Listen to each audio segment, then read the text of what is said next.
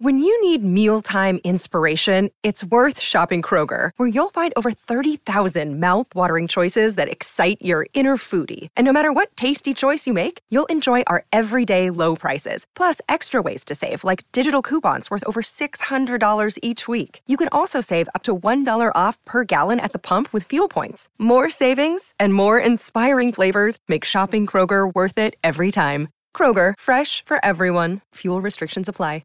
Put down that smartphone and listen to me. I'm Matthew Milligan, professional musician and lifelong Weird Al fan.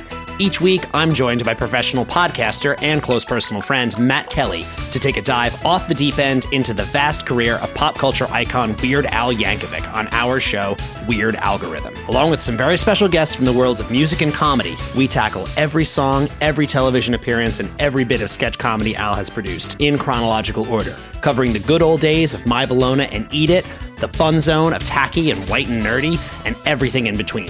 As we go, we're ranking the songs, albums, and music videos in the hopes of creating the ultimate guide to a career bigger than the biggest ball of twine in Minnesota.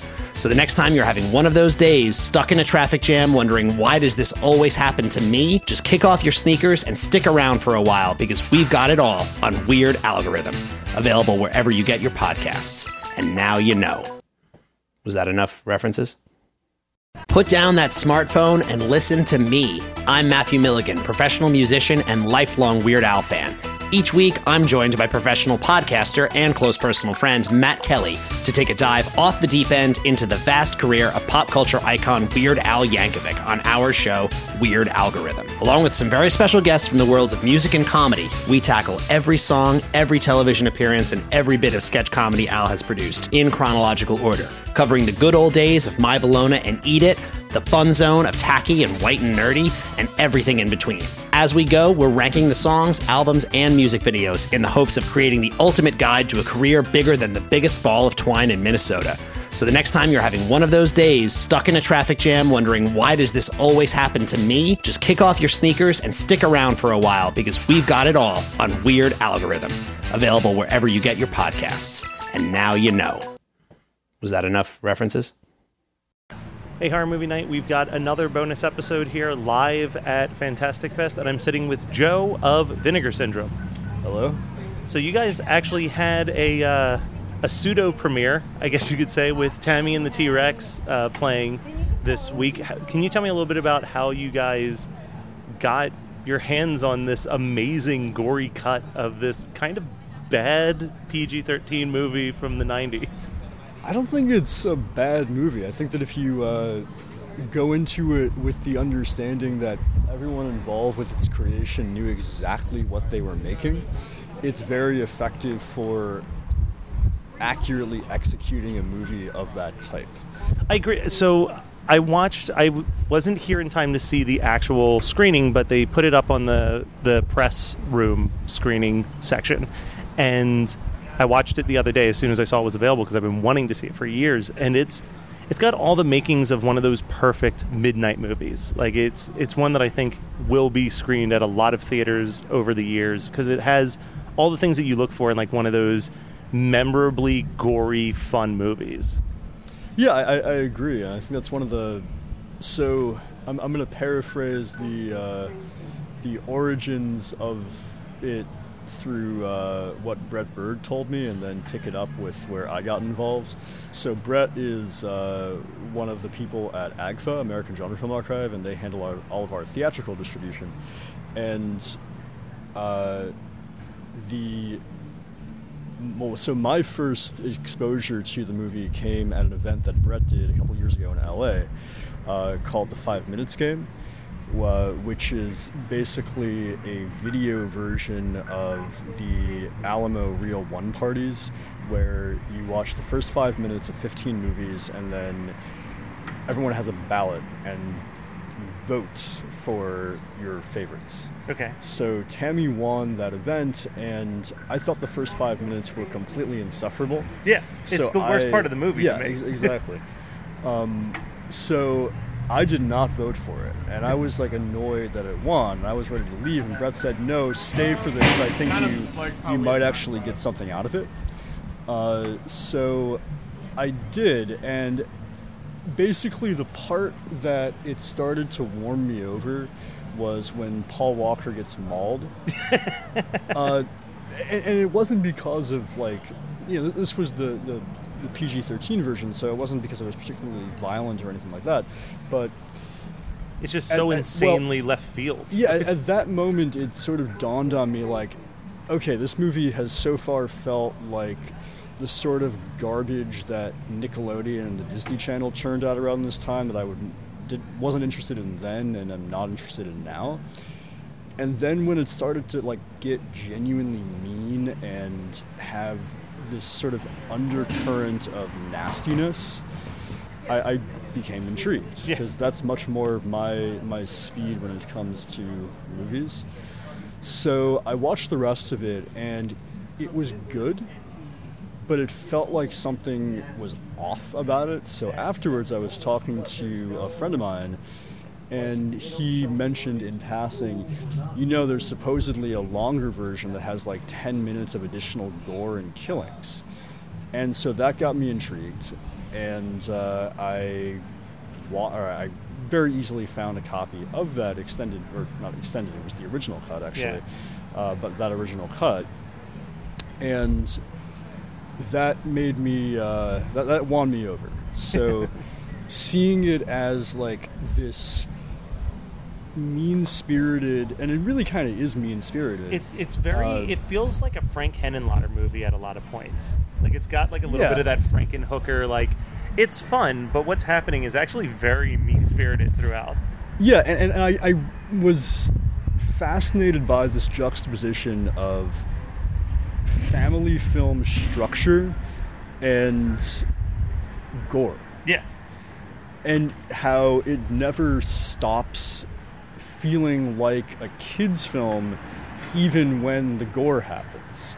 And that's something very distinctive. Like, there's a bunch of sleazy family films and things like that, but they never go so far in terms of the crassness or the violence. And this film managed to achieve both that level of, like, this is a bizarrely sleazy children's movie, but it's also not, because it has all of these patently exploitation elements, both in terms of the violence and like the sexual humor and the overall implied raunch factor. So basically from that, to cut this rant short, a film collector friend of mine, a few months later, after I hit a brick wall trying to figure out the rights, alerted me to some material that he had come across, which reignited my interest in it. And at that point, I just mentioned it to a guy who I've worked with who's done broadcast sales, and he said, "Oh, I used to rep that film in the 90s." Okay. So it turned out, totally coincidentally, that this guy who I've been working with for years knew the owner. Yeah. So that it opened up the doors. Yeah, it was pretty simple from there. But in terms of before that screening where I saw it, the screening that Brett did that I saw it at, apparently this has a history with the Alamo, where this guy named Zach had been recommended the movie by a friend of his who apparently was so drunk at the time he later on did not remember recommending the movie and had never even seen the movie. He'd just seen a trailer for it. So Zach recommended it to people at AGFA and in the video department, and then they ended up playing it at the Draft House chain for their Video Vortex event. Again, this is all PG-13 cut. Yeah. And it was apparently the most successful and popular Video Vortex in the history of the series. So that was what brought it to Brett's attention. So it's like all very interwoven, like a lot of, everyone being in the right place at the right time, or just saying something that spurs someone else to do it. Like, if Zane's friend hadn't been drunk, he wouldn't have recommended him to Zane. If Brett hadn't been involved with Draft House, he probably would have never heard of it. If I hadn't been at the screening because I knew Brett, I probably would have never seen it.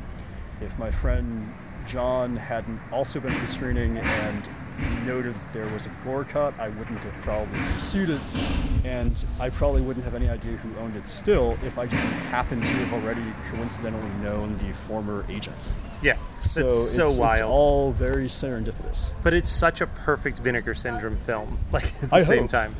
Because I think, I mean, I'm going to make an assumption here, but I'm going to guess that you kind of feel in the same vein that, you know, we have a bunch of these different companies that are putting out these Blu-rays of films from the past.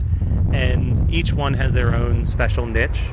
And I feel like Vinegar Syndrome definitely is, to me, if I'm looking for something that's a little bit more exploitative, a little bit more kind of in your face and you know, infamous, I guess is the word I'm looking for. You're kind of the company for that. You kind of look for those films that fall into that kind of category of infamously known as being a little bit more shocking and pushing the boundaries a little bit more. Yeah, I don't know that I've ever thought in terms of acquisitions. Like I'm not trying to be shocking or boundary pushing per se in terms of what I acquire. It just happens to be a reflection in part, because I'm not the only person who ever suggests films or buys films for the company, but a lot of what we put out is somewhat of a reflection of my cinematic sensibilities. Okay. So it always kind of surprises me when people talk about the films that we've released as, well, in the terms that you're describing them in, because to me they're not that shocking. I mean, I guess perhaps that speaks to the jadedness of my sensibilities, but I just want to be entertained and engaged, and I can enjoy a slow, talky character study with no exploitation elements just as much as a complete, like, trash fest, as long as there's something in these films that captures you. Okay. I mean, in terms of the audience, I think that the majority of our customer base wants things that are more absurd, over the top, sleazy, perhaps, violent. But I don't think that necessarily makes a film better. It needs to be a good movie still. Sure. Yeah. I mean, you know, there's plenty of films that are not good movies where some aspect of them, whether it's like good special effects or just like a weird plot or something like that, can elevate them and make them more intriguing and engaging than they deserve to be, because beyond those handful of exploitation elements, they're just dull. Yeah. But yeah, I've tried to straddle that middle road, I guess. Yeah, I'm not going to pretend that everything that we put out is good, because there's a bunch of titles that I am genuinely embarrassed to have been associated with. But you know, for the most part, I feel like the mantra of the company is and always has been, even as we like evolve and find different trends for what people actually want to see, and therefore acquire films accordingly, because that's also a consideration no matter what. You know, there's plenty of great movies that I would love to put out that I know no one would ever buy. Yeah. And then there's plenty of shitty movies that I have no interest in putting out, but I know they'll sell, so I'm kind of stuck, like, you know, the one for me, two for them sensibility sometimes. But that's, you know, you get your own little victories in that one for me, two for them, because you get the one for you every once in a while. Yeah. But no, I'm happy with the majority of what we've released, because it's all, the goal of the company has always been to basically place all types of film on an equal platform. Okay. Like, we're not saying that this is highbrow, this is lowbrow, this is good, this is bad. I don't believe in irony. I don't believe in like a so bad it's good mentality. If you're entertained, if you're engaged, if you're enjoying yourself, even if it's technically not well structured or well made, it can't be bad because you're engaged. So one last question for you is, I feel like with pretty much anybody in the distribution game, I find that there's at least one title that they adore that they feel like doesn't get enough love on their table. Do you have a title that, you know, if someone came up and said, what do you suggest, that you would push pretty hard because you love it and you feel like no one's really giving it the attention that it deserves? There's a bunch like that, sadly. I would say perhaps for the last calendar year or so, a film that I really love that got people who've seen it tend to like it, but has not gotten the level of views that I think it deserves is Shot. Okay. It's a film made for about $10,000 to $15,000 by the University of Illinois Urbana-Champaign students, and despite its very low budget, it's an extremely ambitious, like both technically, structurally, and in terms of locations and just like the level of expertise being demonstrated for a first-time effort. That's basically a French Connection inspired French New Wave hybrid. So lots of meandering, semi-improvised seeming dialogue sequences interspersed with very well choreographed chase sequences and loads of helicopter shots and so on. It's a fascinating film. It barely got released on video, never came out on disc, and the director had the negative sitting in his closet for decades, never made another film. Jesus, okay. Well, guys, go hit up Vinegar Syndrome. Definitely get your pre-order of Tammy and the T-Rex, but while you're checking out, maybe click Shot as well. Grab a copy of that. Thank you so much, Joe, for your time. Yeah, happy to do it. Put down that smartphone and listen to me. I'm Matthew Milligan, professional musician and lifelong Weird Al fan. Each week, I'm joined by professional podcaster and close personal friend Matt Kelly to take a dive off the deep end into the vast career of pop culture icon Weird Al Yankovic on our show, Weird Algorithm. Along with some very special guests from the worlds of music and comedy, we tackle every song, every television appearance, and every bit of sketch comedy Al has produced in chronological order, covering the good old days of My Bologna and Eat It, the fun zone of tacky and white and nerdy, and everything in between. As we go, we're ranking the songs, albums, and music videos in the hopes of creating the ultimate guide to a career bigger than the biggest ball of twine in Minnesota. So the next time you're having one of those days, stuck in a traffic jam, wondering why does this always happen to me, just kick off your sneakers and stick around for a while, because we've got it all on Weird Algorithm, available wherever you get your podcasts. And now you know. Was that enough references? You're listening to the Geekscape Network.